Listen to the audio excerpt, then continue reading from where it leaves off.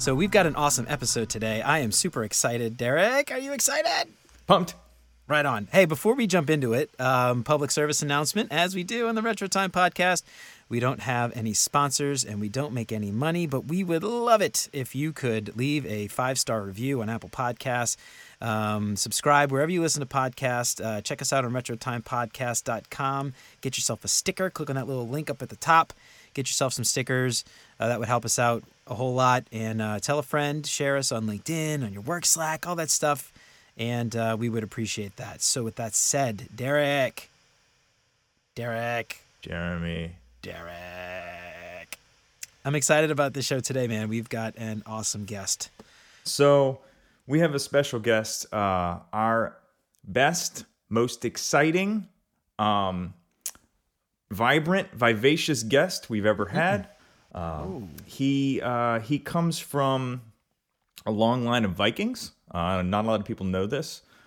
He came here on a ship, Big Horn on the ship.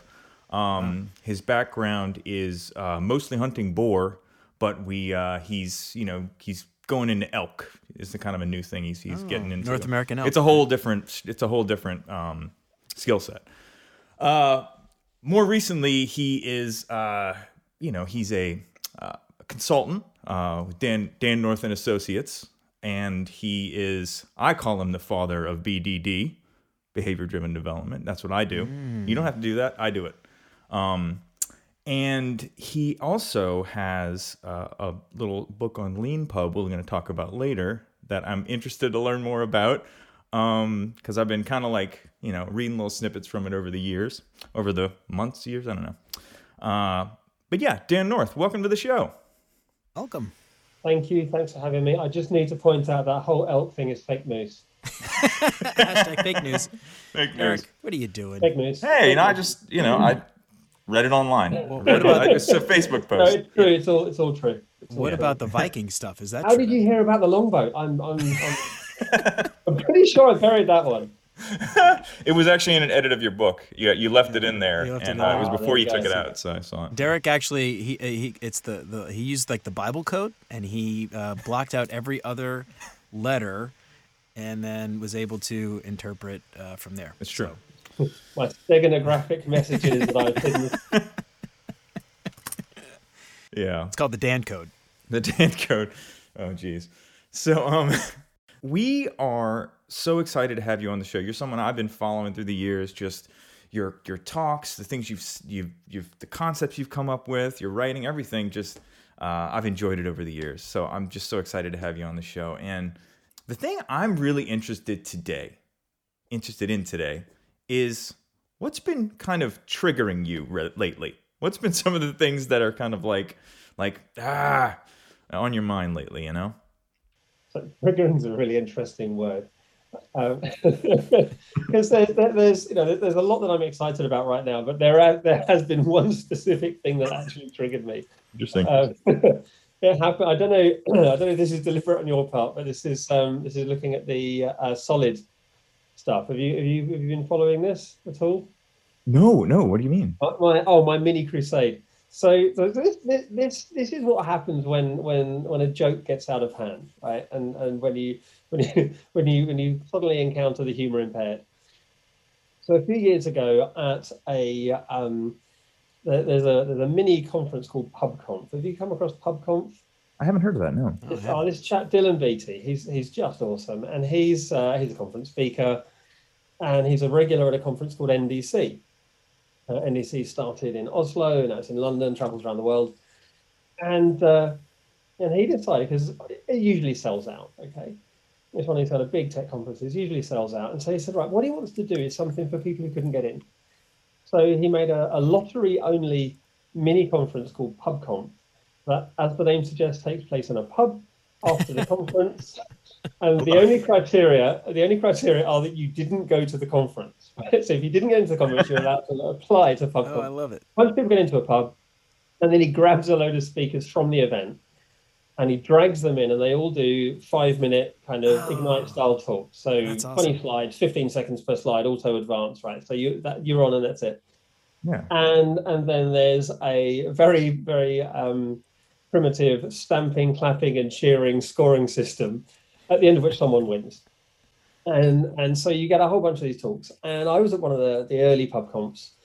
Later on, you had kind of awards and stuff, but this was just a bunch of people in the pub. And Dylan said, I want to give a talk at this pub comp. So at the time, I don't remember why, but Solid was something going on. So Jeremy, just this from a techie background, there's a chap called Bob Martin. Yep. And he, sometime in the Middle Ages, he came up with a whole bunch of principles about software development. I've heard of him, yeah. And there you go. And another chap called Mike Feathers noticed that you could, if you rearrange the first 5 of these in a specific order, it spelled solid. Okay. Again, it was one of these, reading every third word and deleting the Bob code. Okay. Yeah, it was the Bible Bob code. So this thing Solid caught on, and it's very much associated with a movement in programming called the software craftsmanship. Okay. And software craftsmanship have I'm on a podcast. It's a family podcast, so I'm not going to say a lot of things about the software craftsmanship movement. It tends to be male. It tends to be young. It tends to be very bro. Uh-huh. As with many of these movements, the intentions are good, but the execution is somewhat, I don't know. Anyway, I was talking about Solid, and I decided for a laugh I would do a talk about why every single element of Solid is wrong. I'm going to flip this thing on its head. I'm going to go for each of these things and just for giggles, and it's more of a kind of a teaching kind of pedagogical tool, if you like. Sure. If you pull something apart and see what happens. And this wasn't me being super clever or insightful. This was me being lazy, because I figured there's 5 elements of Solid, right? That's 1 slide per thing, and then 1 slide to say why I disagree with it, and 1 slide to say what I'd do differently. That's 15 slides. Basically, the talk's just written itself. So I just top and tail it, and I'm done. So I did that. And gave the talk, and it went quite well. It went across well. It was well received, and I put the slides up on Speaker Deck, and that was my fatal move, because then they basically came for me with pitchforks. Oh. And this is a bunch of people who weren't there, didn't have the context, just saw a bunch of slides with zero context, and went absolutely batty and just got really, really cross. So that's 2017. About 2 months ago, 2 or 3 months ago now, there was a meetup of a group called Extreme Tuesday Club, which is a very long-standing XP Agile meetup in London. They're now online, obviously, and they said, "Look, we're going to be discussing Solid. It'd be great if you kind of popped in and mentioned, because we know you've got opinions." And there's a lovely chap, Phil Nash, who was organising it. And he said it would be really cool if you could bring like some contrast, right? What would you do instead if you don't think Solid are a good set of principles? What would you do instead? Could you come up with any principles that are universally good? Oh, that's a useful challenge. So I did it. It was the end of February. So I made it spell Cupid. We just had Valentine's, you see. So Cupid was born. So then, and again, there's always other people's schedules, right? So I hadn't planned this. It just happened. And then I got invited to speak at a conference recently, and I thought, I've got to put some flesh to this. So then I actually gave the talk about Cupid, which is what I think are 5 properties of software that make software joyful to work with. And that was my goal. Software is written for humans. Martin Fowler's great quote, any idiot can write software for a computer. Good programmers write software for humans. So I was like, okay, can you write software that's joyful to use? So I came up with these 5 principles. And so when you talk about triggered, that's where I've been. And I had no intention of doing anything with this. And it picked up steam. And I wrote the backstory of Cupid without even publishing Cupid, just why I was doing it. And that ended up on Hacker News, 50,000 people smashed my blog. So my blog stats do this. They go, poink. And then Oh, man. One article every 2 years is basically my blogging rate. That's awesome. So that's where I am right now. So Cupid, my 5 things I think every programmer should have front of mind when they're writing software. Is it worth talking about today? Would you like to dive into that today? I would love to. I'll be very happy. Yeah, let's do it. And oh, by the way, send us the link to your Solid a presentation because we'll link it in the show notes. We try to like if there's a fire, we try to throw a lot of gasoline on it. Yeah, exactly. I can tell you, if you guys have the gasoline out back, don't you? Yeah. Oh yeah. It's right behind that door back there. If we can get your stats to pop, then maybe we can get our stats to pop, and then everybody's stats will pop. Mutually beneficial. Mutually beneficial stats pop. So let's talk about Cupid. So Cupid, there, and this was very deliberate. Is I looked at what they call principles. So the single responsibility principle, dependency inversion principle, and the problem with principles is they're a lot like rules, right? And I've got loads of examples of this. Someone gave me an example recently. A junior developer came onto a project, he's fresh out of college, first job, comes in, and he's looking at the code base, and it's the first time he's seen this code base, first time he's worked in a team out of college. And apparently he spent the first few days walking around telling everyone why the software was so bad, because it was violating all these principles. I'm looking at this code and it's a violation of dependency inversion. This is a violation, like, blimey. You've got these code police coming out of college. And this is the thing with principles is that they're kind of they create what's called a boundary, and so then rather than caring about the principle, you care about policing the boundary, right? And there's a whole bunch. So I'm a Christian. There's a whole bunch of really interesting research that happened around missionaries, right? There's a whole area of research called missiology. I've never heard of this term before. Okay, yeah, I haven't either. Missiology is the study of missionary, of how it works, study of mission. And there was a bunch of researchers. They said that some missionaries are much more successful than others. Some missionaries, they go out, they do stuff, they come back, and you go back, a couple of years later or a bunch of time later, and everything's just reverted, and you may as well have not been there. Other missionaries go out and create like entire communities, and 100, 150 years later, there's still this whole thing going on. They said, what is it about that? And this chap, whose name I can't remember because I need to right now and I'm on a podcast, so therefore it's gone, but it's Googleable. It's the podcast promise. Or DuckDuckGoable. Other search engines are available. He observed that there's kind of different ways of landing. In this case, Christianity, but anything that's got a core. And he talks about centered versus bounded communities. So in a bounded community might be things like, so boundaries are things like maybe clothes you wear, or food you eat or don't eat, or words you use, or rituals you observe. Those are all boundary markers. And so if you're going to be let's go back to biblical times, just Sadducees and the Pharisees, right? And these are like the top ranking Jewish, whatever, were at each other's throats all the time because the other one was wrong. Right. Because they have these boundary markers, you're not wearing the right clothing, you're not saying the right words, you're not observing the right rituals. And now bringing it right into today, Scrum certification or any certification, you either have it or you don't. And now what we do is we fiercely defend whether or not you have this thing rather than whether it's any use or what the point is. That's a bounded community. A centered community says, right, these are the things we care about. And you're either nearer to that center or further from that center, but you're never outside. Right. There's no exclusion. It's just you can always move towards, exactly. And it's the othering. And this is what center communities kind of eliminate, that othering. It's, we're all on a journey, we all care about this thing, and then we can all help each other move towards this thing. And, the obvious payoff line is that the missionaries who were creating centered communities were much, much more resilient, successful, all of that stuff. The ones that went out all legalistic and rule-based, everyone just went, have they left yet? Right. Ooh, let's take off these stupid outfits. That's really funny. And so back to principles. Principles are very much about defining boundaries. Does this thing have a single responsibility or multiple responsibilities? If it has multiple responsibilities, it's wrong.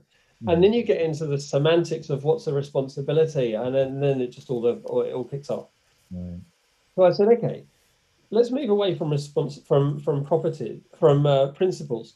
What about properties? Are there characteristics of software that would make it nicer to use? I've been in software. I've been actively as a programmer for 20 plus years, and as a consultant, doing advising and stuff. Still hands-on coding when I can.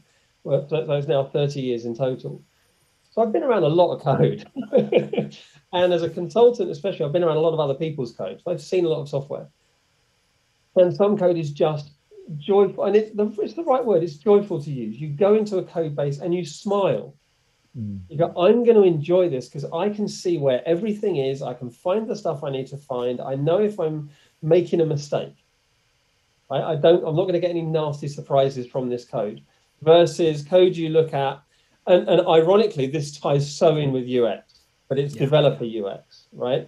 Is there consistency? Are there affordances?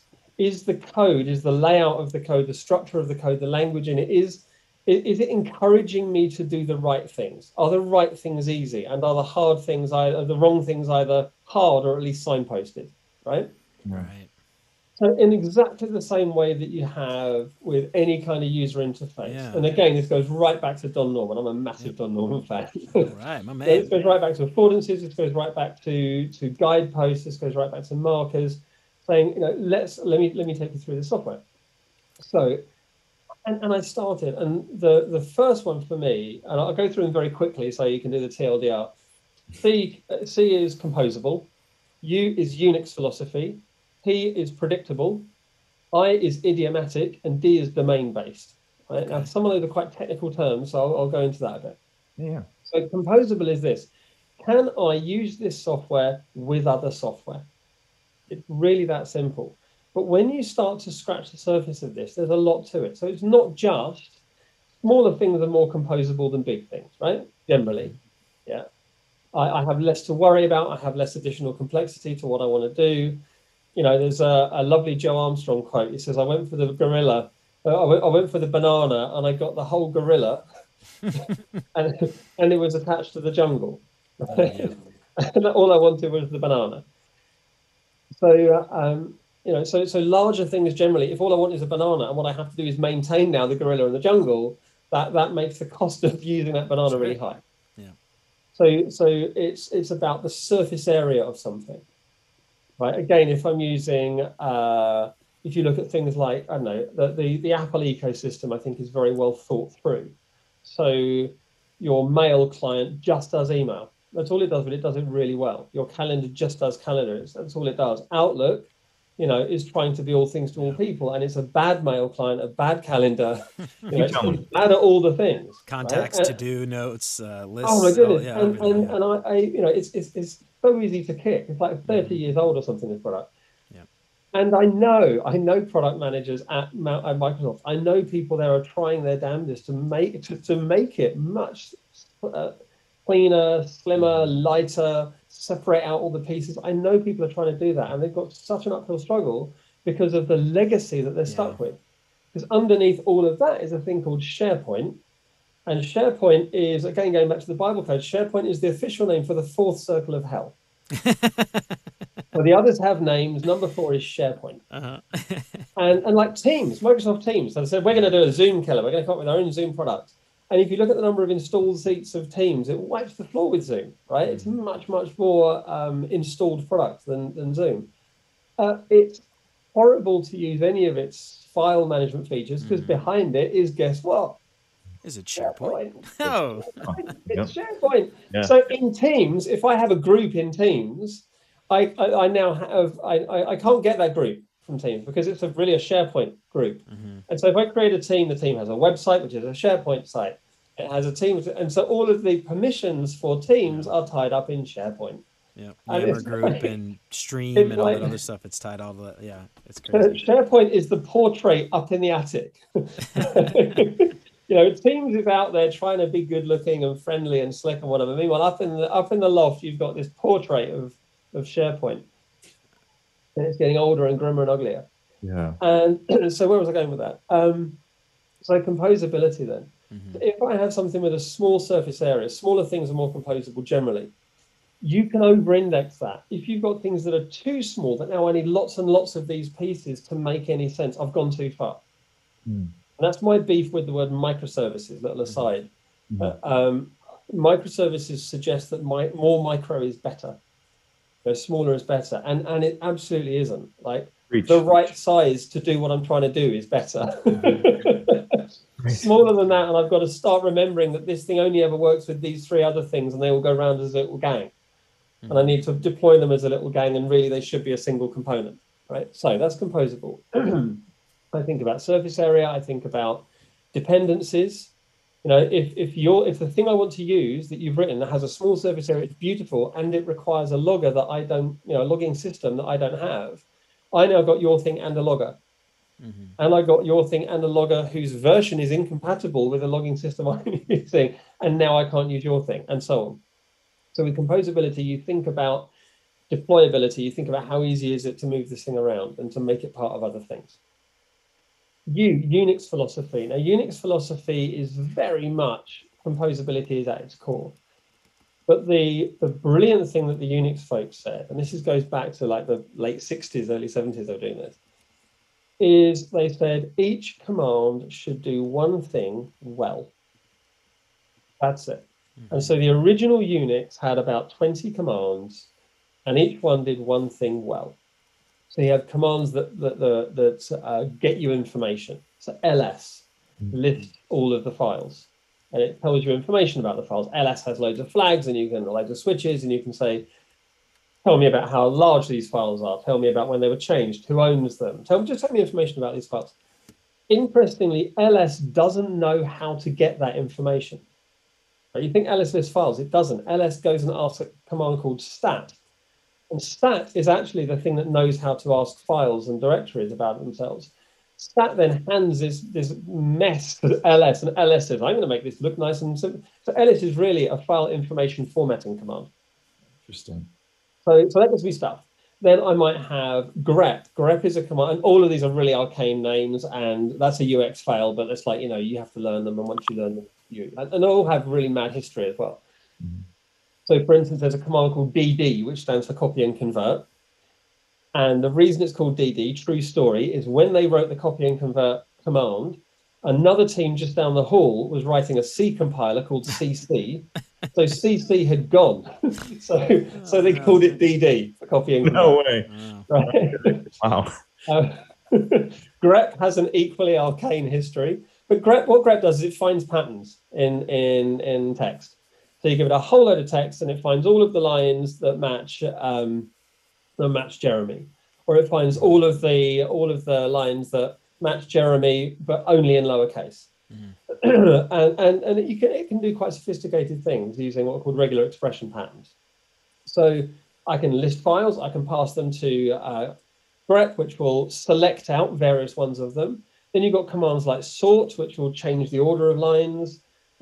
Sed, which will change the content of lines. So I could change all the words Jeremy in lowercase to Jeremy with a capital K. Right? And that'd be cool, because now Jeremy with a lowercase has just got fixed into your name. So and the idea is each of those things on their own isn't terribly useful. When you start composing them together, when you start what they call piping them together, the output of one becomes the input of the next one, becomes the input of the next one. And so because each one does one thing well, it's really easy to reason about. So Unix philosophy is do one thing well. And that, again, is surprisingly easy to get wrong. Because you can do one thing too much. You can over-engineer something. And now it's not well. You know, you think like more is better, and more isn't better. Google Docs does writing documents well. Word does not do writing documents well. Word does writing documents well if you ignore most of it.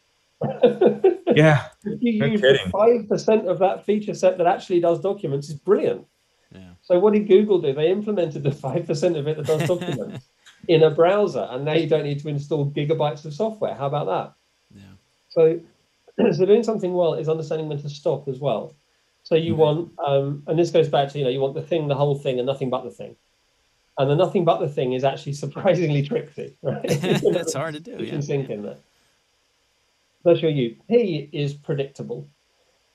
And the way I'm trying to position something that's more generalizable than testable. So people talk about software being testable. It has to have tests. It has to be testable. I disagree with that. There's a wonderful Stack Overflow answer from Kent Beck where he talks about how much testing should you write? How many automated tests should you write for your code? And his brilliant answer is as little as I can get away with. Right? and all of these like TDD zealots went, you can't say that, Saint Kent. But I can. The test. If any of us can, I can. Yeah, right. Yeah, I right. don't get paid for tests. I get paid for code. I get paid for code that works. So I write as little tests as I can, few tests as I can to get me there. So, and also, you know, I was writing software 20 years before TDD really took off in our world. You know, in the sort of 90s and the noughties. It took a long time before this stuff happened. And I've worked on what I would call, I mean, really joyful code bases before that. Really well structured, really well thought through. I remember, and I keep going back to this story because it had such an impact on on how I think about writing software for other people. I was writing some code. I was working on a system, and there was a whole team of us working on it. And I guess it was a kind of shared code type world. But there was a bug. And there was a bug in some really detailed technical image processing software that I knew nothing about. I knew nothing about this domain. Mm. And I got handed this bug. Well, can you go look at this thing? And I went to look in this thing. Like, I was probably 20 something, 21, 22, terrified. You know, I got, I've got this big, high profile product.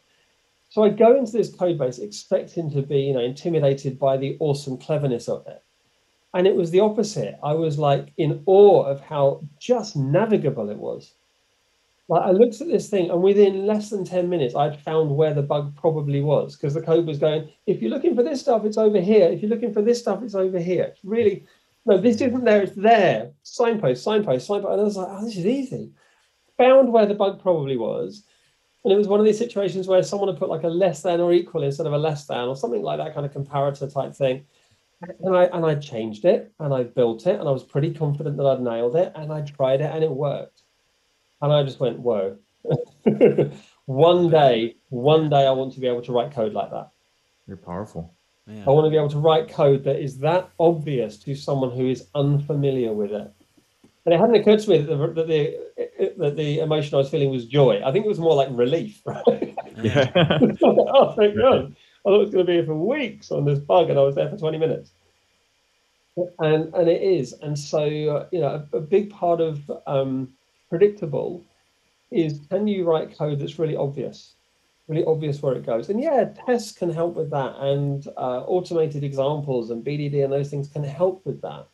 But the point isn't BDD and the point isn't TDD. The point is navigability. The point is predictability. The point is that this stuff's obvious. Yeah. And you can look around in it and go, yeah, I see where this goes. And likewise, if you're adding a new thing, where should I add this new thing? Over here, in the only place the new thing could possibly be, because this is so clearly laid out that the new thing lives there. And you go, okay, I'm pretty sure that this is where the new thing goes. And there's a bunch more stuff to predictable as well. I think predictable is probably one of the biggest ones for me, or broadest at least, churches. You've got predictability of how it runs as well. So your kind of operability, your runtime heuristics, metrics, all of that kind of stuff. So predictable in its behavior, as well as predictable in its structure, predictable in what it does, predictable in how it does it. So things like response times, things like resource usage, things like, you know, it's all those runtime characteristics. Again, if we're let me reiterate, for each of these, composable, Unix-like, predictable, these are centers. So we can look at some code, right? And we'll look at some design. Yeah? We can look at an artifact, look at a thing we're trying to build as part of our product and say, can we make this more ... Can we make this more composable? Is this doing too much stuff? Could we shave something off this, right? Can we make this more Unix-like, right? If this is doing just one thing, what's the one thing it's doing? And can we test every single facet of this and say, do you belong in here? Do you really belong in here, or do you belong in another tool that we can compose? Because see number one, right? That's great. So we can make something more and more Unix-like, more and more does one thing. And then predictable, can we make this more predictable? We can make this more predictable by making it do less. So all these things start to kind of intertwingle, yeah? So predictable in terms of behavior, predictable in terms of performance characteristics. I is idiomatic. right? And this is I'm looking at Jeremy now. This is like this is an absolute design classic. Is, and you can look at Lotus Notes is the historical antithesis of this. Is the Lotus Notes team said we will make notes look the same on any platform, and they thought that was a really important design goal, and the rest of the world said no. On Windows you make it look like Windows. Right. On a Mac you make it look like Mac. What you do, you make it look familiar.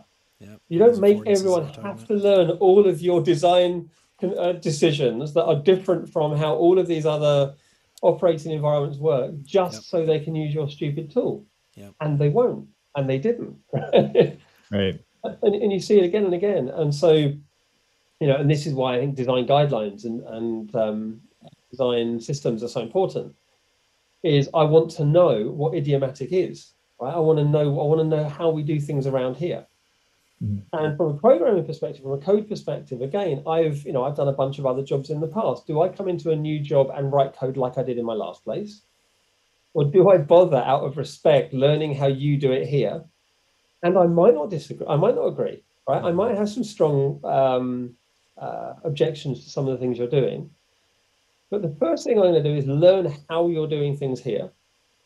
And then maybe once we're all kind of pals and getting on and stuff, I might start to challenge some of this. Yeah. There's a wonderful principle called Chesterton's fence. Have you come across Chesterton's fence? I have not, no. So G.K. Chesterton, it turns out, was brilliant at everything. I know him as a poet. He wrote a brilliant poem called The Donkey. But he was a writer, he was a journalist. If you look him up, he's done but he wasn't nearly as famous as he should have been. Anyway, one of his observations or thought experiments is become known as Chesterton's fence. He says, you're walking along in the countryside and you see a fence built across a road. Right? There's no reason that fence should be there. What do? Well, clearly you remove the fence. The fence is across the middle of a road. That's insane. And he said, well no, right? That fence is there for a reason. You just don't know the reason. Yeah.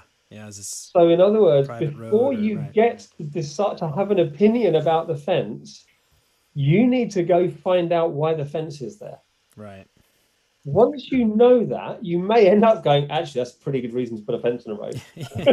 Yep, I'm down there with the road fences. Yeah, no, you guys have it. Right? There's actually a man-eating monster. There's a man-eating monster that has an irrational fear of fences. Yeah. Right? We've managed to keep it at bay just using this fence. It's amazing. Because the lasers didn't work, fence didn't work. Who knew? Who knew? We got 3 more villages. So this is principle. So idiomatic is like, come in, find out why we do things in this way. And there's this brilliant Grace Hopper line. She says, the one excuse that I will never tolerate in any context is this is how we've always done it. Right? If the reason that we've got this fence across the road is, well, every time we've always built a road, we put a fence across. That's how Mikey did it when we first started doing this, and now we all build. And you're like, really? Let's try doing some non-fence roads, right? Let's just see how that goes. But often there's a reason. And Sam Newman has a lovely quote. Sam Newman, the DevOps chap, another ex-ThoughtWorks colleague. He said, and this is a long time ago, and it stuck with me. It's better for things to be consistently wrong than inconsistently anything. Yep. Interesting. Right? We're looking at the way there's an app we're working on, a product we're working on for a client many years ago. And the path to live was an absolute train wreck. But at least it was the same path to live everywhere. And so, right, because it's consistent, we know that any improvements we can make everywhere. Whereas when you get the situation where you got 10 different things and they're all different and they're all arbitrarily different, man, you've got a whole nother set of problems. Yep. Right. So that's your idiomatic. So idiomatic is idiomatic is there's layers to it. So idiomatic, if I'm using a language like Python, or I'm designing for iOS, there are idioms in those worlds. There are kind of global idioms, globally accepted idioms, or globally enforced idioms. But then I'm writing my Python, my iOS app in a bank. And so I look at the rest of the banking suite, because I'm a brilliant iOS developer, and I really, I swallowed the guidebook, and I look at their banking app, and it's a nightmare, right? It's dreadful. It violates all these things, and I can go around telling them how they're doing it wrong, Or I could make my thing look like their thing, so that at least our customers aren't having shock every time they move between these two parts of the app. Right. Right? If the payment screen is using a drop down and the loan screen is using a text field for the same thing, they're like, why is it a text field? What don't I know? Is there a secret thing I should type in here? Is there more Bible code? What's going on here? Right. So I'll make it consistently as bad as your thing. So at least now our customers only have to have one horrible set of experiences. Right. Now I'll work with the design folks and the UX folks and the developers and see if we can't make this whole mess a bit nicer. Right. So it's idiomatic locally. And the last one then is domain-based, and domain is about language. So domain, and again, language can be design language as well as spoken language or written language. So domain language is something like if I'm in a, well, here's an example. We're talking on Zoom.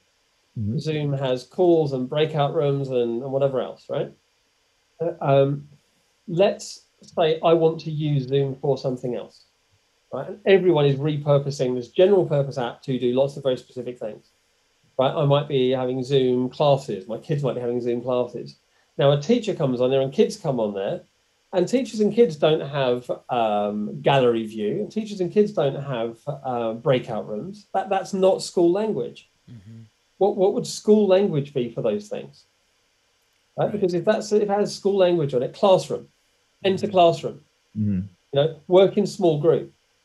Right? That suddenly that domain language conveys a lot more meaning.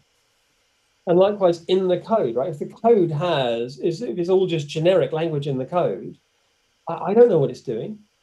I don't know who it's serving. And if I suddenly discover that this is actually part of a classroom app or part of a trading app or part of a whatever it might be, I'm now mapping in my head continually between these two domains. So I talk to Jeremy because he's my domain expert. And I learned something about public transit systems that we're writing a system for. And I go to Derek, and he's my development lead. And now I translate all of this into database stuff for him. Right? I've just done both of them a massive disservice. Yeah. Right. What I do instead is I get Derek and Jeremy in a room together, and then Derek's using that public transit language in the code.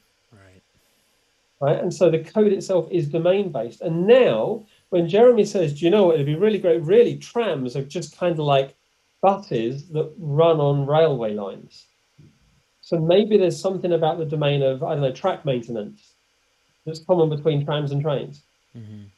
Right? Or something about weather, you know, that's common, or traffic patterns that's common to trams and buses. And now we can... And so while you're having that conversation, Jeremy, Derek is mapping it in his head. So I know where that code is. Yep. I know where that code is and what I need to change. And I know that I can combine the tracks element of the trains and the trams into the tracks subsystem, right? Or the track maintenance subsystem. And it turns out that the trams and the trains code can all benefit from the tram. I'm making this domain up. I know nothing about public. No, it's telling though. What I mean, it's what you're doing, and this is known as domain-driven design. So we want to make the domain language ubiquitous within the code base. That's a well-trodden path. The other part of, or another aspect of domain-based is where we want to structure the code itself.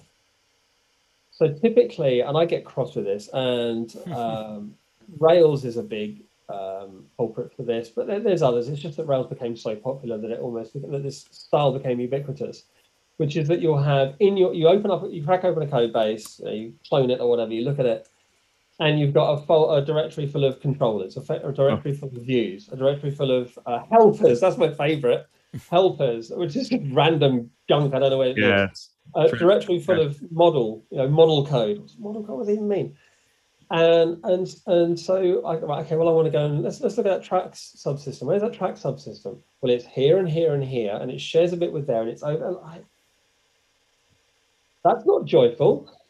That's painful. Right? You're making code painful to work with.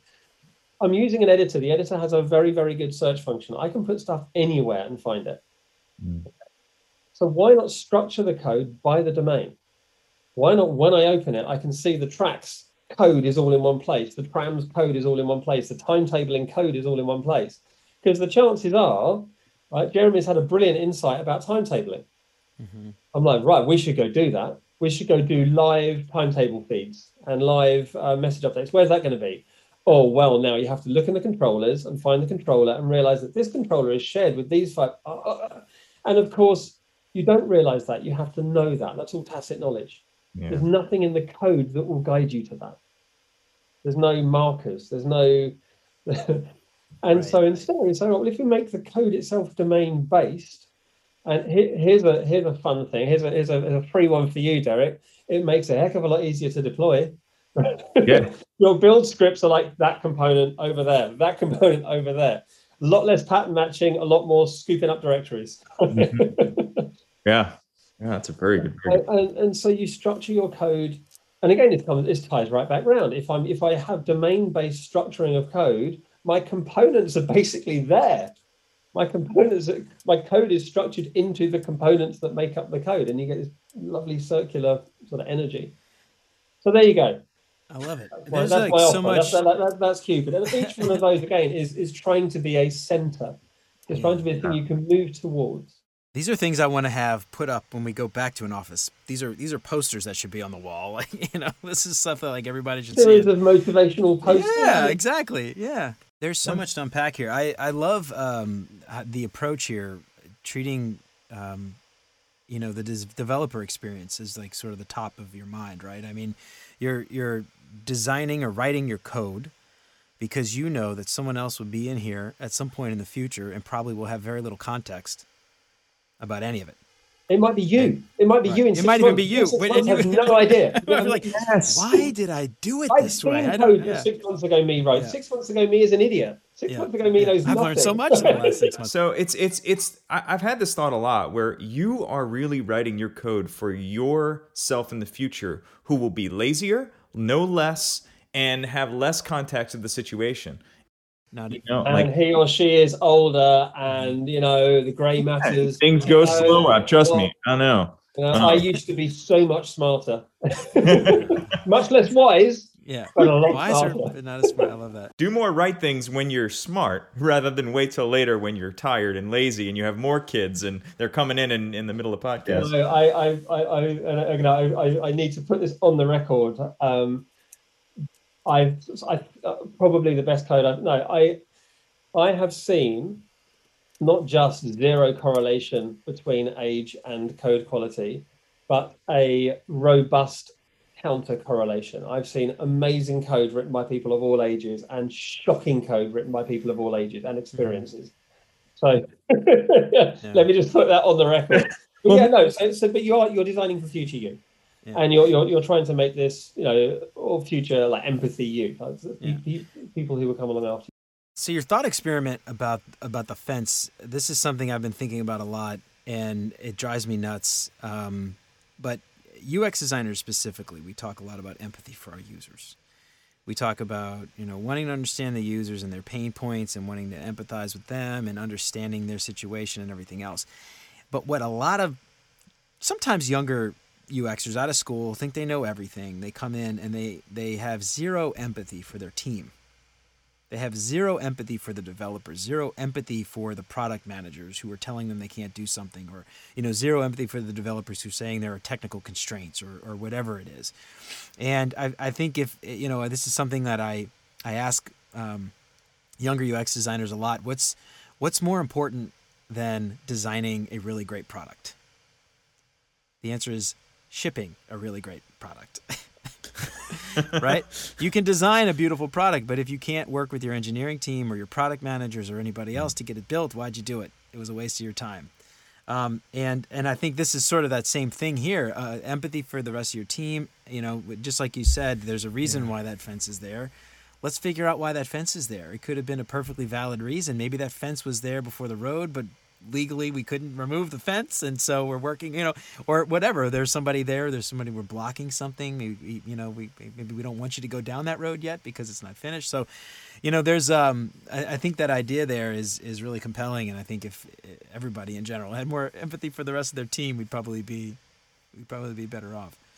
Oh, there was actually, you just reminded me of something there. I came across a beautiful quote, and it's been attributed to Muhammad Ali. I don't have a source, but it says, it says, it's useful to change your perspective so that you realize that it's not the deer crossing the road, but the road crossing the forest.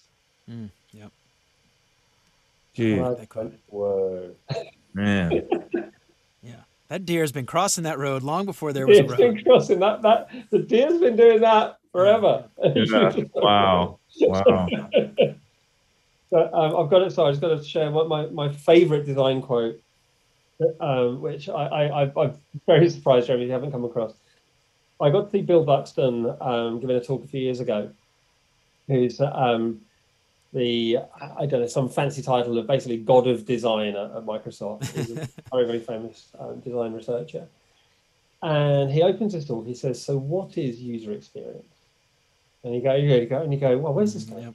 What is user? And he goes, invites the audience, and so people talk about, stuff. And then he pauses. He says, "User experience is the experience a user has." That's it. And like, it's not the colors, it's not the design, it's not the layout. Right. The experience a user has when they use your product might be delight.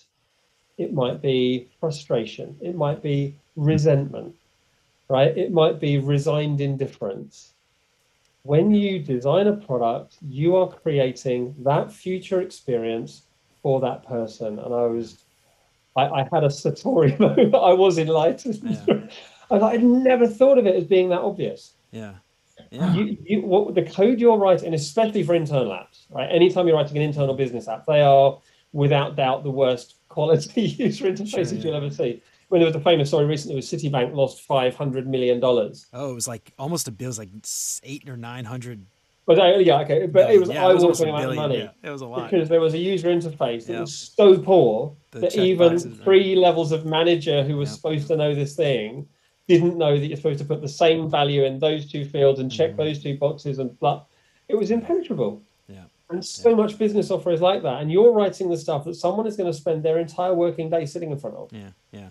And you should feel ashamed. Yeah. It's interesting. This is one of the things so Derek and I, we both do enterprise software for a big, giant multinational corporation. And one of the things that I love about enterprise design over some kind, working for a startup that does a chat app or something, is just like you said, can we make someone's day better?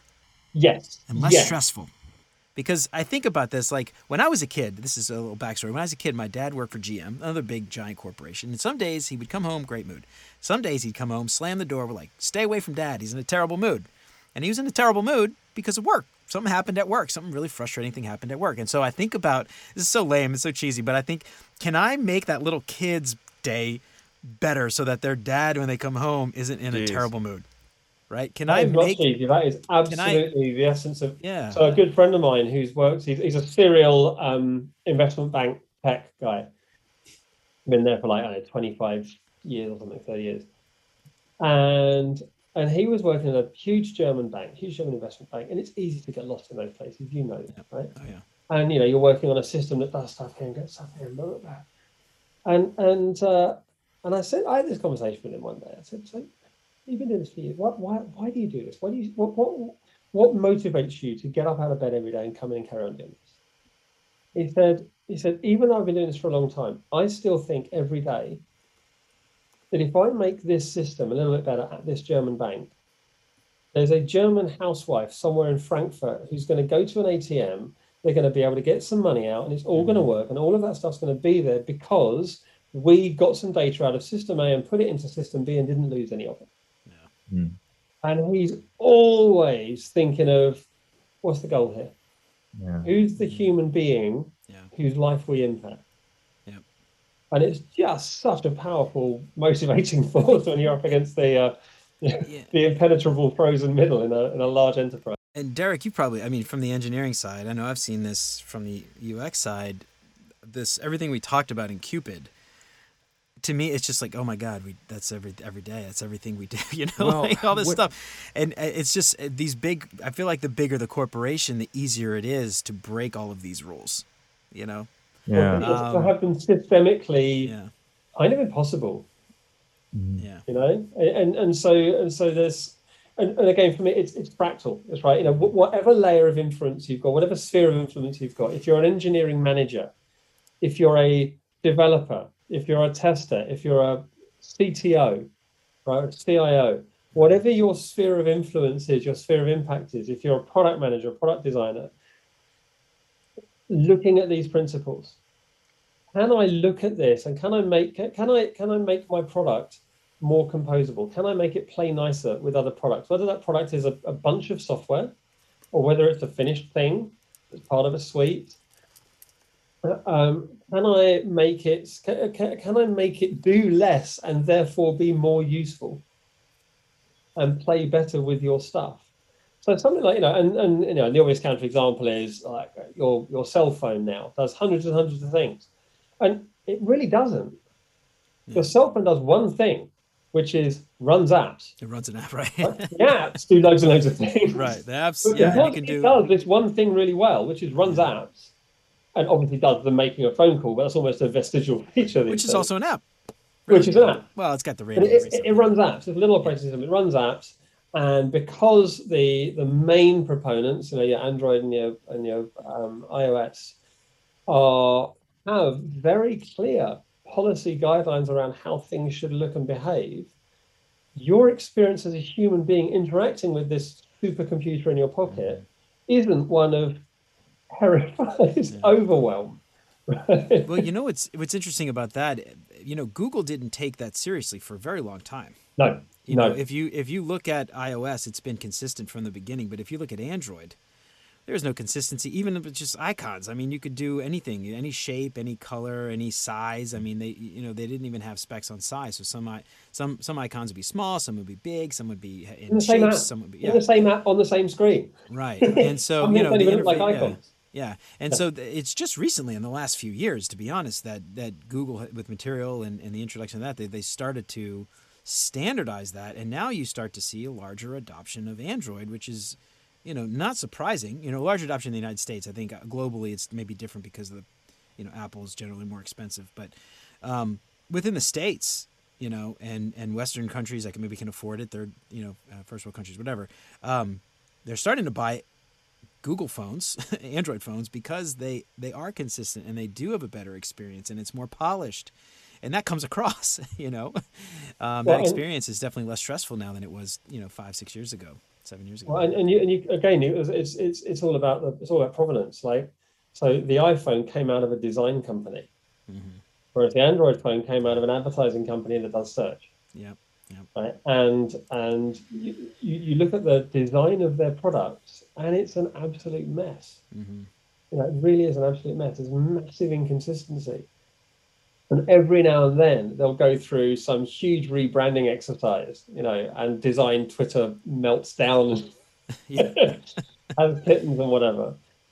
But again, from a developer experience, Google will frequently just retire APIs. They'll just kill things off. Right. And I've seen, and this isn't apocryphal. I know people who built business models, built small businesses around a particular, adding value to a particular Google API that then they just switched off. Yeah.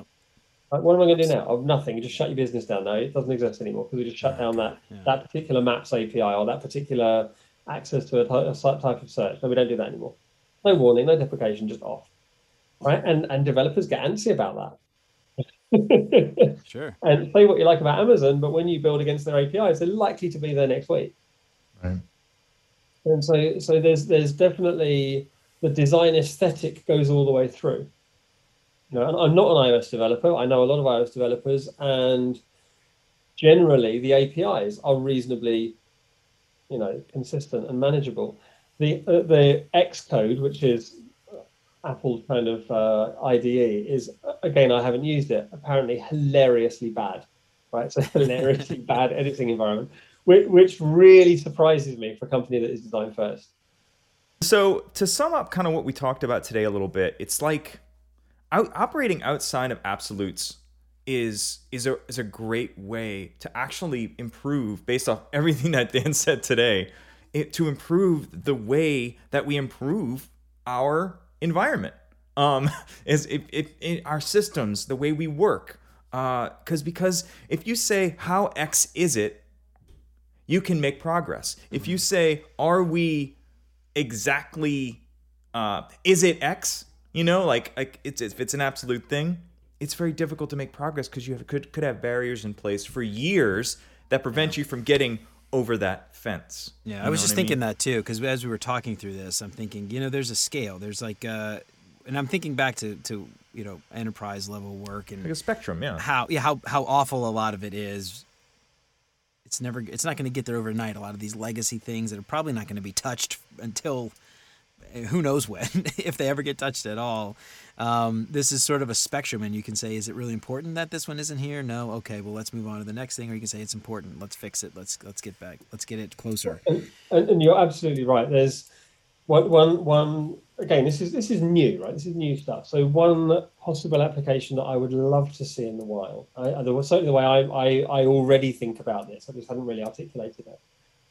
Is I'll use it as an overlay. So I'll look at a situation, a code base, a product, whatever it is. How composable is it? How Unix-like? How opinionated? How much one thing does it do? How predictable is it? Both in terms of what it does and how it does it. How idiomatic, both in terms of the wider world and how we do things here, and how domain-based is it. And for each of those, again, as you say, it's a spectrum. So there'll be somewhere on there.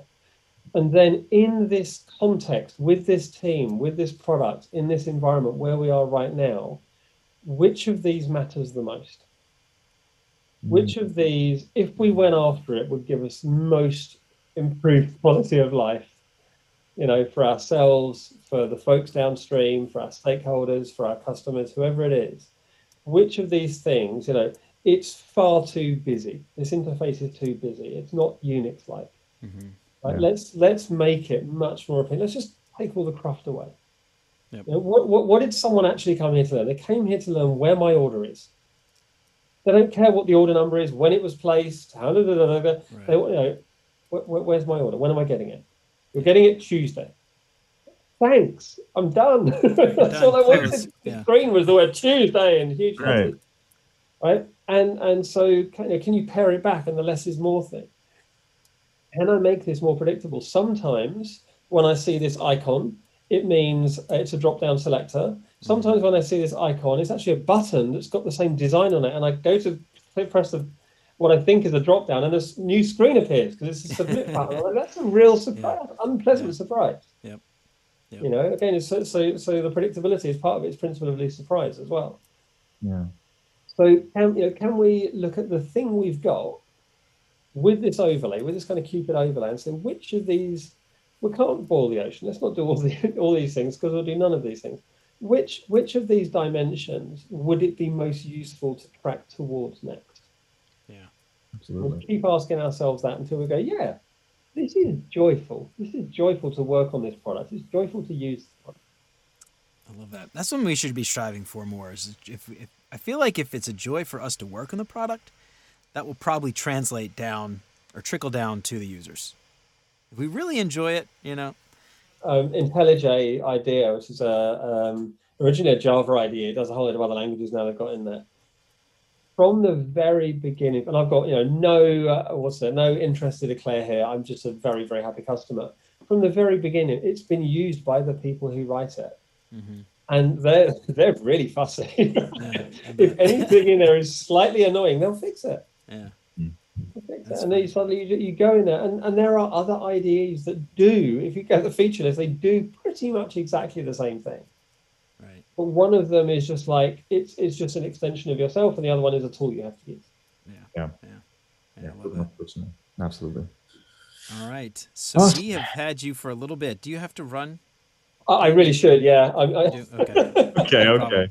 All right. So with that said, so we will let you go. But thank you for joining us today. This was a lot of fun. This did go longer than we expected, but I appreciate it. It was a really great conversation. That's my fault. Derek, you got anything else before we head out?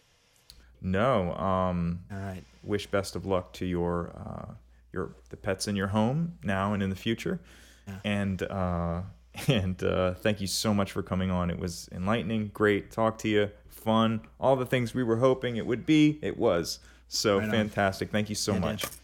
All right. All the best to your young percussionist. All right. Thank Thanks, you Dan. so much. So, Dan, thanks for joining us today. We really appreciate it. Don't forget, everybody out there, check us out on retrotimepodcast.com. Like, subscribe, wherever you listen to podcasts. Tell a friend, leave a 5-star review. Derek will write you a song. Get yourself some stickers, retrotimepodcast.com/stickers. And tell a friend how much you're enjoying the show and how much you're getting out of it. Until next time, Fantastic. Thanks, gents. Bye now. we'll see you.